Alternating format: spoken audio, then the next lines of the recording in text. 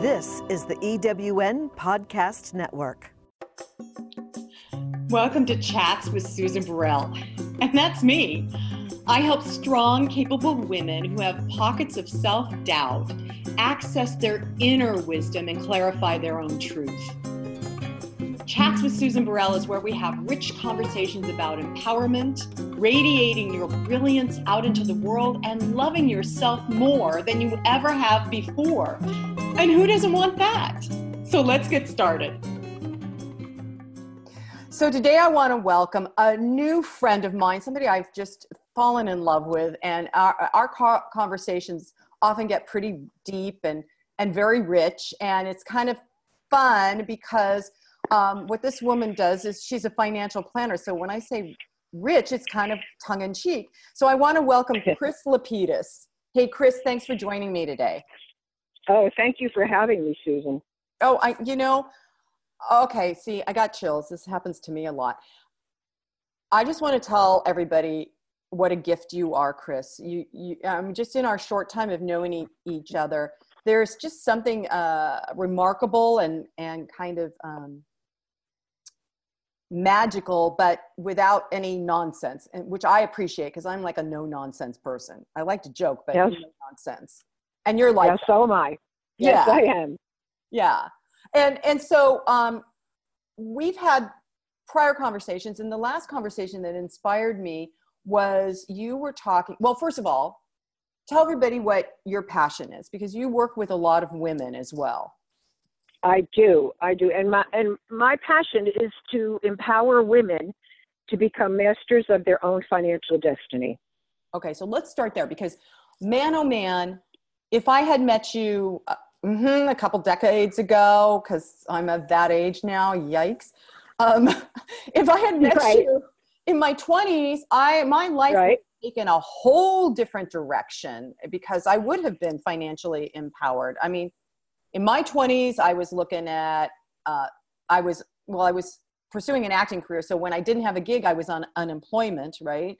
And then so living very close to the edge financially, and I remember going in and buying groceries and breaking into a sweat when I wrote a check because I knew there was no money.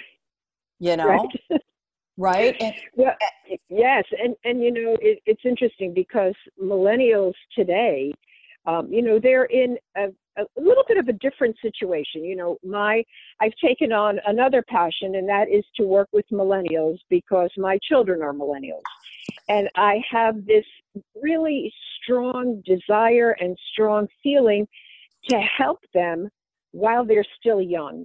And what's interesting is that in general, they want to be helped, but at the same time, they want to live life. They're full of life, they're full of energy, and they want to go out and have a great time. And sometimes, getting the message across that you can do both. You can plan for your financial future and have a good time at the same time. And sometimes I find, they think it has to be all one or nothing. Yeah, the all or nothing thing, that right there, I just want to tap on that. Boy, is that an old paradigm that doesn't work anymore. You got to give all or nothing. And you're talking about encouraging them to also have their life the way they want it in terms of fun and playtime and adventures. Exactly. The bottom line in all of this is that, people don't plan to fail. They fail to plan.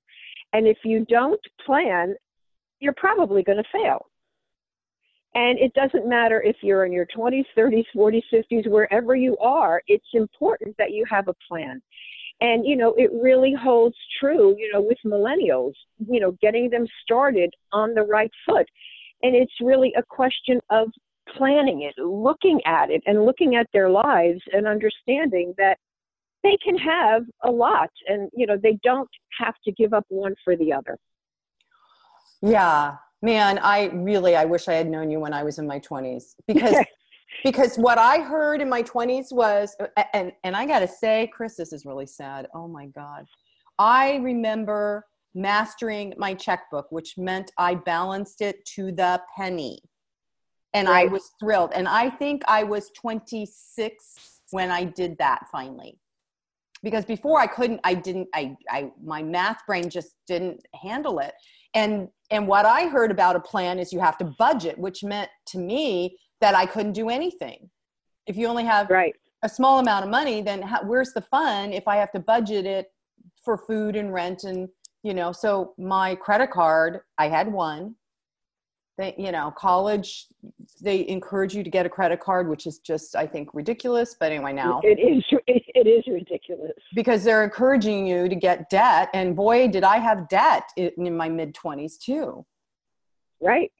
It's interesting because of credit cards, people go and spend money that they don't have. Mm-hmm. They don't have it, but they figure, you know what, I'll put it on the credit card and I'll think about it later. And, I look at some of these credit card balances that some of these millennials have. And what's amazing is, they don't even know what the interest rate is on some of those credit cards. Oh God, yeah. They don't even realize that on some of them, they're paying 22%, 26%. And, what they're doing is they're in this vicious circle because, if they pay the minimum, so they're paying off the interest, but they're not getting into the principal at all. And so the next month they add on more, and, then they find themselves in a deep hole. Mm-hmm. That happened to me. And then, oh my God, Chris, I know you're just going to shake your head. And then because I was in debt on my one credit card company, I was the chum in the water that the sharks wanted, so here's another credit card at a lower interest rate and transfer this. And so and right.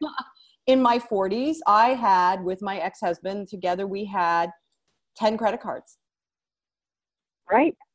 With different interests. And I kept changing, I transfer one to another that had a low interest, and we were never paying off the principal. We were just paying the monthly thing. Right. For me, I don't use the word, have a budget, because that just has all of these, negative things. People go, budget, I don't want a budget. So I look at it as, we're going to go through your cash flow. We're going to see how much money comes into your life every month and how much goes out.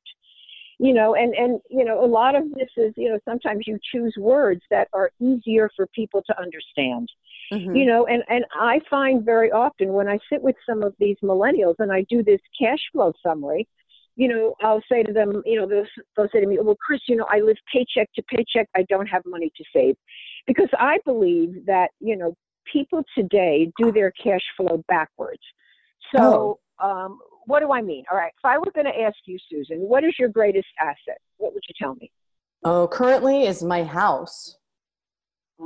That's a wonderful asset, but no, it's you and your ability to earn a living. Oh, I'm so excited that I'm my biggest asset. Yay. It is, right. It is you and your ability to earn a living. Okay. Does that make sense? Because without that, you wouldn't have a house.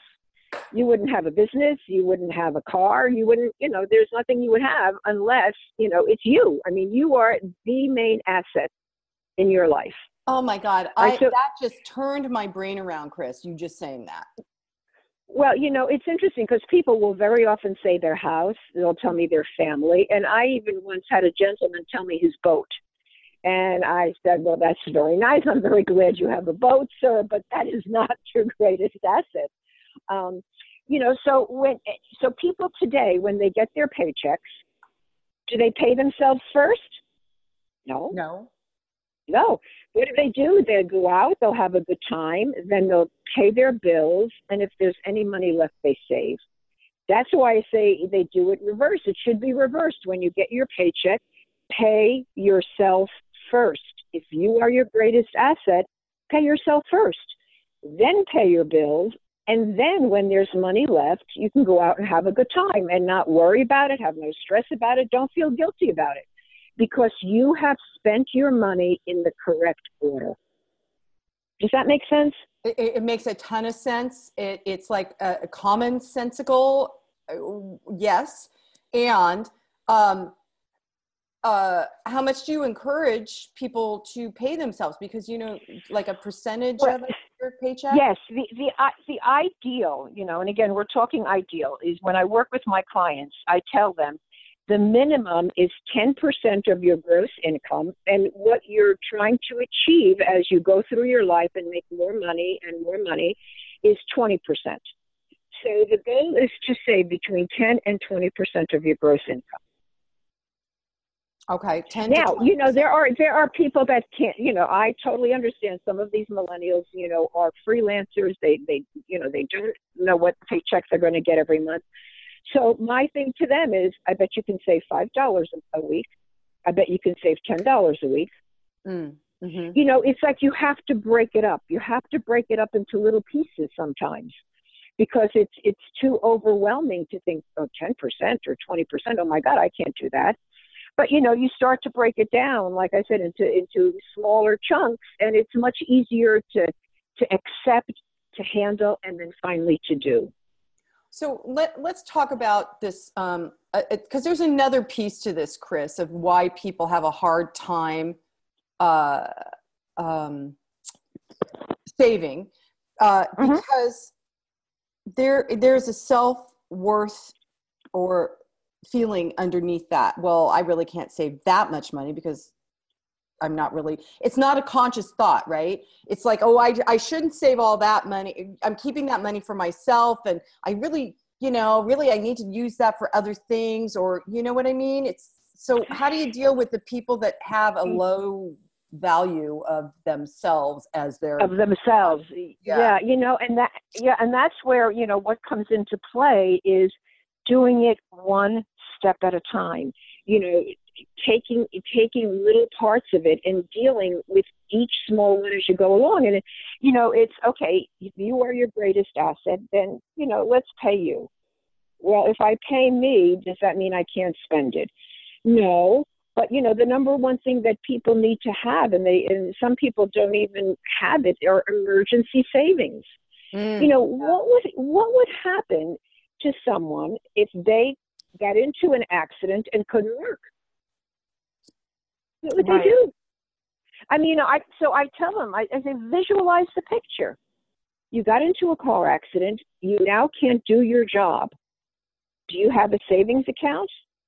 No. So how do you live? What do you do?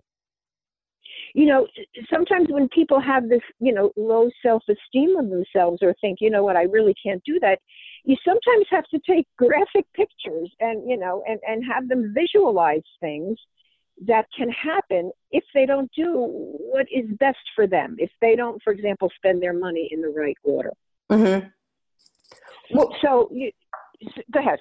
Well, because part of the what you just said is save it in case there's a future disaster, basically, is what I heard. Save in case, and pay yourself in case something bad happens. But what about just paying yourself because you are your greatest asset?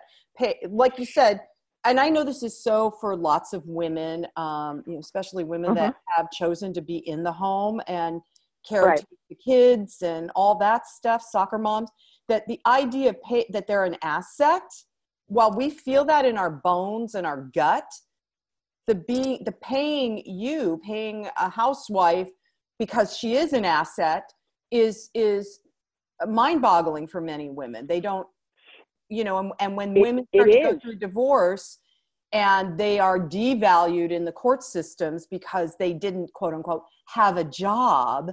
Are you employable? Right. This was my experience. That then that's even more devaluing. So to encourage somebody to pay themselves just because they're valuable is huge. Well, it is huge, and a way to look at it is, gee, do you want to enjoy your life? The answer would be yes. So do you want to travel? Most people, when I talk to them and I go, because, I spend a lot of time going through what their hopes and wishes are. Because, with millennials, it's like, where do you want to be? Where do you want to go? What are we planning for? That almost becomes more important than the money. What direction are we going in? And, for women, it's what's important is for them to understand that this money that they're saving, if it's not for, not only for emergency, but it's for them to be able to go out and do things that they want to do for them. Mm-hmm. To go out and have that massage, or to go out and, have the pedicure, to go to the movies, to have dinner with their friends. I mean, that's the reason too for having, this money that you save. It is for you. It is not just to help you in an emergency or when things are difficult, but it's also there because you deserve it. Well, it's so interesting that you bring that up, because I was talking to a millennial client, and she was saying, I don't need a lot of money. I said, well, what does that mean to you? She goes, oh, I have Right. enough. She's just had quit her job. She's thinking about what the next thing is. She has enough to pay her rent for a few months, that kind of thing. And I said, well, okay, so right now you think you have enough, but what happens if you decide you want to move? Do you have money to get into a bigger, better apartment or house? And she's looked at me funny. I said, well, then you don't really have enough right now, enough to sustain you in a small space. But what if you want a larger space of existence? Like, what if you get married? What if you have kids? You're going to need more money saved, or more money coming into you, in order for you to have your life continue to grow. Otherwise, if you say, I have enough and it's very small, but that's okay, it just keeps you small energetically. Right. Well, that's a great point. That whole what if. Mm-hmm. And it's important to bring that up, even when I work with the millennials, it's really, okay, what if you want to buy a house? What if you want to take that trip that you've been, that's been on your bucket list? What if you want to donate money to a charity? Where is that going to come from? So that's why, I find that when I work with these millennials, it's very important to have them picture things. Oh, yeah. To have them try and see them, because, words are words. People can listen, they can tune out, they can not listen, or, they're engaged. It could go either way.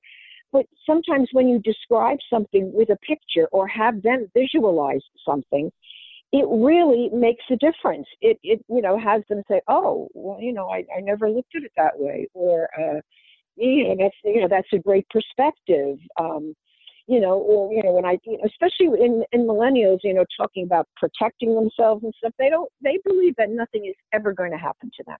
Well, yeah, it's Never. that age frame. That age frame, they believe that nothing will ever happen to them, and I've seen things that happen. And, for me, it's very important to be careful, not to scare people, but it's to put, a little bit of fright in them, I guess, to understand that obviously not everything is in our control. Mm-hmm. And things happen in life that we can't control. And, that's a lot of what I do, is I try and help people plan for the expected, but also for the unexpected. It's important to plan for the unexpected. And that's difficult for people to wrap around their head sometimes. Yeah. But that's key. Take a look at iPhones, for example. All right. When you were planning in your 20s, you were planning for an iPhone? No, they didn't even exist. Right. So it's important, because there are things that are going to come out, things that are going to be discovered, things that are going to come out onto the market that we are all going to want to have. And where is that money going to come from? Right. Right. Where does that money come from? So that's part of planning for the unexpected. We can plan for retirement. We could plan for college for kids. We could plan to buy a house. But there are things that happen that, we don't know to plan for, because we don't know what they're going to be. And that's where, I really work with people, helping them plan for the unexpected as well as the expected. So, Chris, let me ask you another question. I'm just picking your brain about my clients now. Sure. I have Go ahead. A client who's, they have 2 kids under the age of 6, and they're coming to me for counseling. And because husband is the one that's earning the paycheck currently, the stronger paycheck, Right. put it that way. Right. The wife is certainly earning some money. And so his oldest is 6. He is all about, oh my God, I need to put money away for their college right now. I need to do this right now. And yet the income is so what he does. So, okay. So this is somebody who thinks in black and white. And, I think, and he can't find those gradations of gray in the middle that will allow their lives to flourish and be fun. And, he's a pilot, and he confessed to me, well, I really want my own plane. But I can't afford that because I have to save for college. And I'm like, who told you that? Who told you that? Because that's a story you're making up. I think he could. It's interesting. I just had a conversation with a client yesterday morning about saving for college, and I very often come across people that definitely want to save for college because they feel that that's something they owe their children. And one of my first questions after they say that to me is, well, okay, have you saved any money for retirement? And very often they'll say no or very little. So my question to them is, well, look at it this way. Your child can apply for scholarships, can apply for loans, can apply for grants to get them through college. You, when you're ready to retire, can you apply for a scholarship? Can you apply for a loan? Can you get a grant? No. Oh my God, that's brilliant. Yeah, so to sacrifice or to allocate all of your money to a child's education at the expense of yourself doesn't make sense, because at that point, then you might have to depend on your children. Yeah. And most parents say, well, I don't want to depend on my children. I said, well, if you're going to put them through college and you're not saving any money for retirement, I don't see what else you can do. Wow, that's amazing. Yeah, and kids have to understand, that they can go to a state school, they can if they want to go to a college, and maybe parents can fund some of it, but parents need to understand that funding education for their children cannot be at the total expense of their not taking care of themselves later on. Well, and I'm noticing I have another client who kind of uses that now, that, well, I paid for your college, I've saved for your master's degree, right. That's my puppy, guys. Hold on.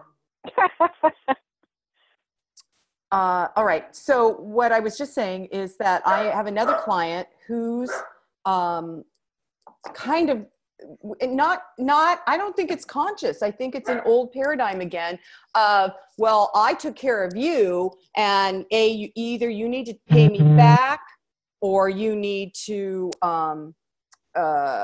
take care of me in my agedom, and that's not good either. Hold on just a sec. So Chris, how would you handle that situation with a parent doing that? So this parent is basically saying, I paid for your college, so now if I need something, you need to help me? Mm-hmm. It sounds like it, yeah. Yeah, well, that's not a written rule anywhere. So he can have that, he can feel that he should get that from his children, but, I don't know where it's written that, that a child has to reciprocate that way. I really don't. And so what I will even say to parents, again, when they're thinking about college is, your child might want to go to one of the best colleges that cost, a lot of money. But, take a look at, why not send them to a state school, send them to a school where, they'll also get a very, very good education. And you won't spend a fortune of money. And so then you don't have to turn around and put this guilt on your children. Yeah, this is such an old kind of it is patriarchal old thought. Yes. And it's interesting because my mother came from Poland, and she had that philosophy. If I do this, then this is what I'm going to expect from you when you're an adult. And it's terrible. It is really, really terrible to put that burden and to put then that guilt on children. You know, if you as a parent made the decision to spend that money, then that's your decision. Yes. You know, and don't strings. then take it and have somebody else pay for that decision. Right, and have strings attached to it. That Exactly. that the child isn't even aware of, because, you know, anyway, it's fascinating how people function or dysfunction around money. It's just fascinating to me. It is a topic that people don't want to talk about. Yeah. They shy away from. A lot of it comes from embarrassment. A lot of it comes from shame, you know. And I think, you know, one of the reasons millennials today are a little more open to discussing their financial future and talking about money is because they don't want to be in the same position their parents are today. Because a lot of the baby boomers, you know, went through 2008, 2009 and lost a lot of money, lost a lot of retirement savings, you know, had to cash in their retirement in order to be able to function. And, you know, the kids are aware of that. And, you know, so so a lot of them do want to work with money and learn how to deal with money and learn how to save, because they don't want to be in that situation. I mean, people's biggest fear today is running out of money in retirement. We're not having enough money to retire, which is why people are working so much, you know, so many more years than the 65. So yeah, that makes a lot of sense to me. And I'm loving that. I adore you, Chris, but I'm loving that thank you. your newest passion is to help these millennials get a good foundation so that their life can be more expansive and fun than the previous generation.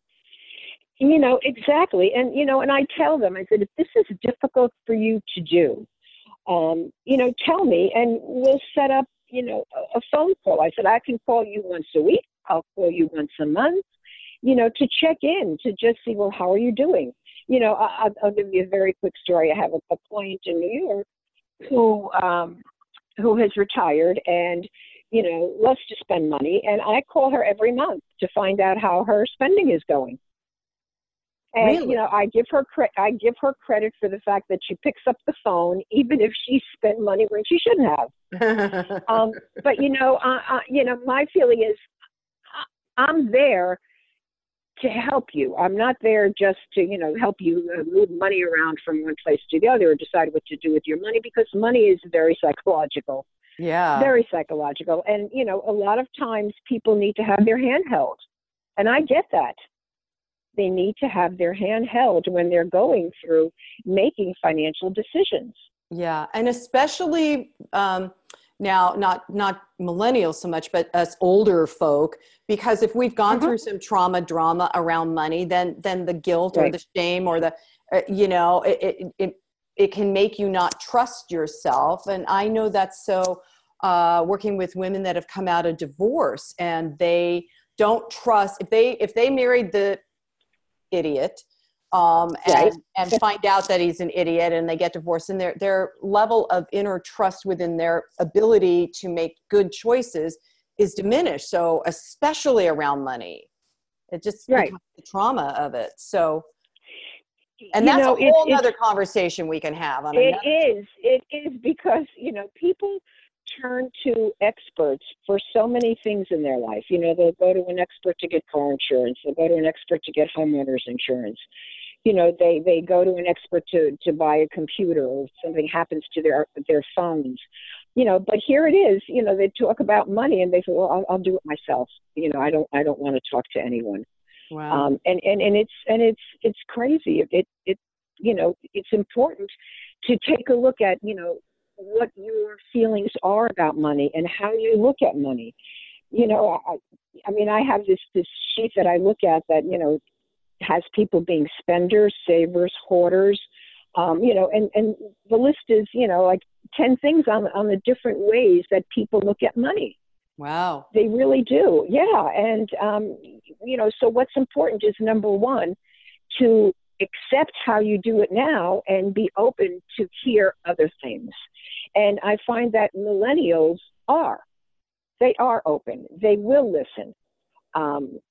So, and I find that, once one tells a friend, so then the friend, wants to also have it done because, they want to also be in a position where they understand what money is, what it can do, and, how they spend it.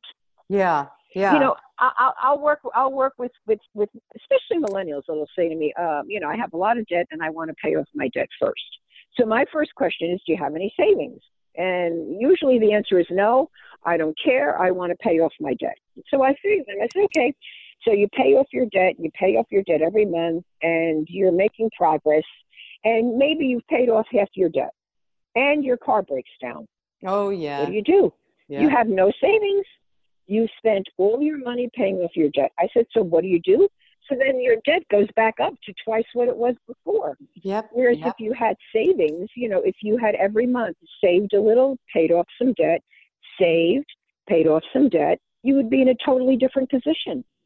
That happened to my son. That exact same thing happened to my son. He was paying off a credit card and his car was breaking down. And I kept saying, you got to go take your car in. And he's like, but I don't have the money. I'm like, oh my goodness. Right. It happens, it's that all or nothing mentality. Yeah. That's really what it is. And it's important, like I said, I really teach people that you can do both. You don't have to sacrifice one for another. That, we can live our lives. And, the number one thing in all of this is it's important for people to know and truly accept what their goals are. What is it that you want out of life? What is the number one thing you want? So I work with, young millennial couples, and very often the top of their list is to buy a house. Yeah. They want to buy a house. I said, okay, so we'll go through the figures, based on how much money you're making, or this is how much you save. It'll take you this long to be able to put money down for a down payment. And if that's their true goal, then they will do it. But it's important for millennials to really specify, what are my goals? And to be true to them. Right. To honor themselves. Yes, to honor themselves. That's what comes first, not the money. It's knowing what it is that you want out of your life. Do you want to just have a good time and don't care where your money goes? Well, that's one way to look at it. And so then then on my part come the stories about, well, what will your life look like after you're finished partying? Mm-hmm. Yep. Or if something happens, what is that going to look like? Can you picture that?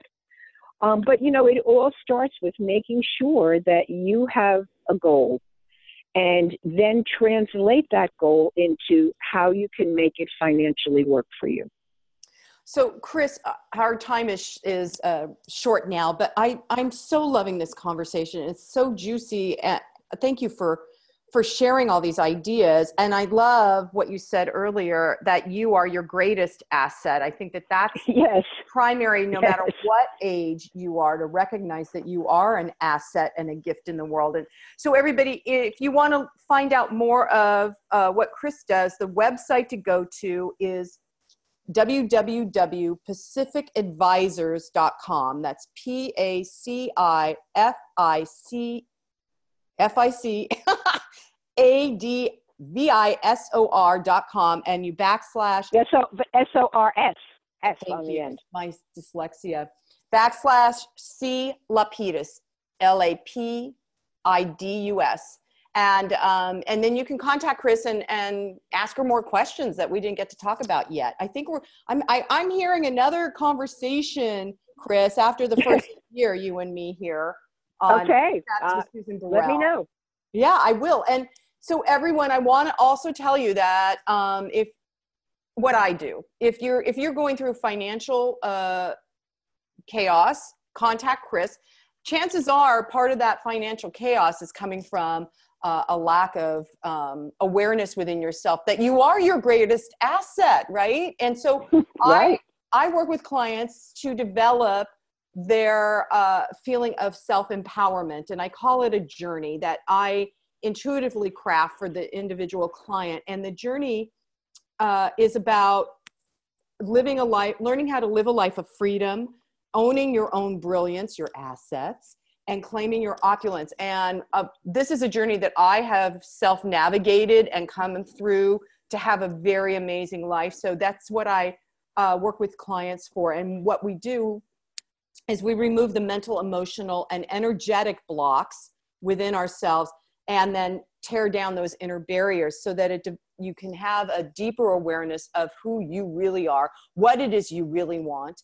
And that begins a healing and a shifting of your perspective so that you can build an inner foundation on self-love, self-esteem, and have an empowered life. So that's what I do.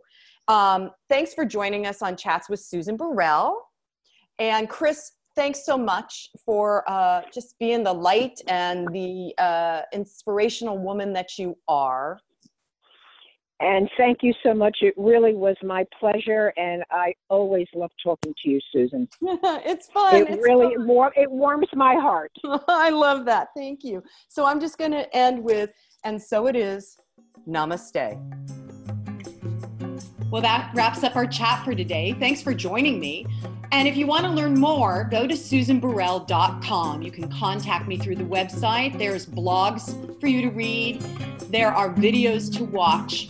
And remember, I am an intuitive healer and spiritual guide at the crossroads of life. And I would be more than honored to help you on your journey to live an empowered life. And so it is. Namaste.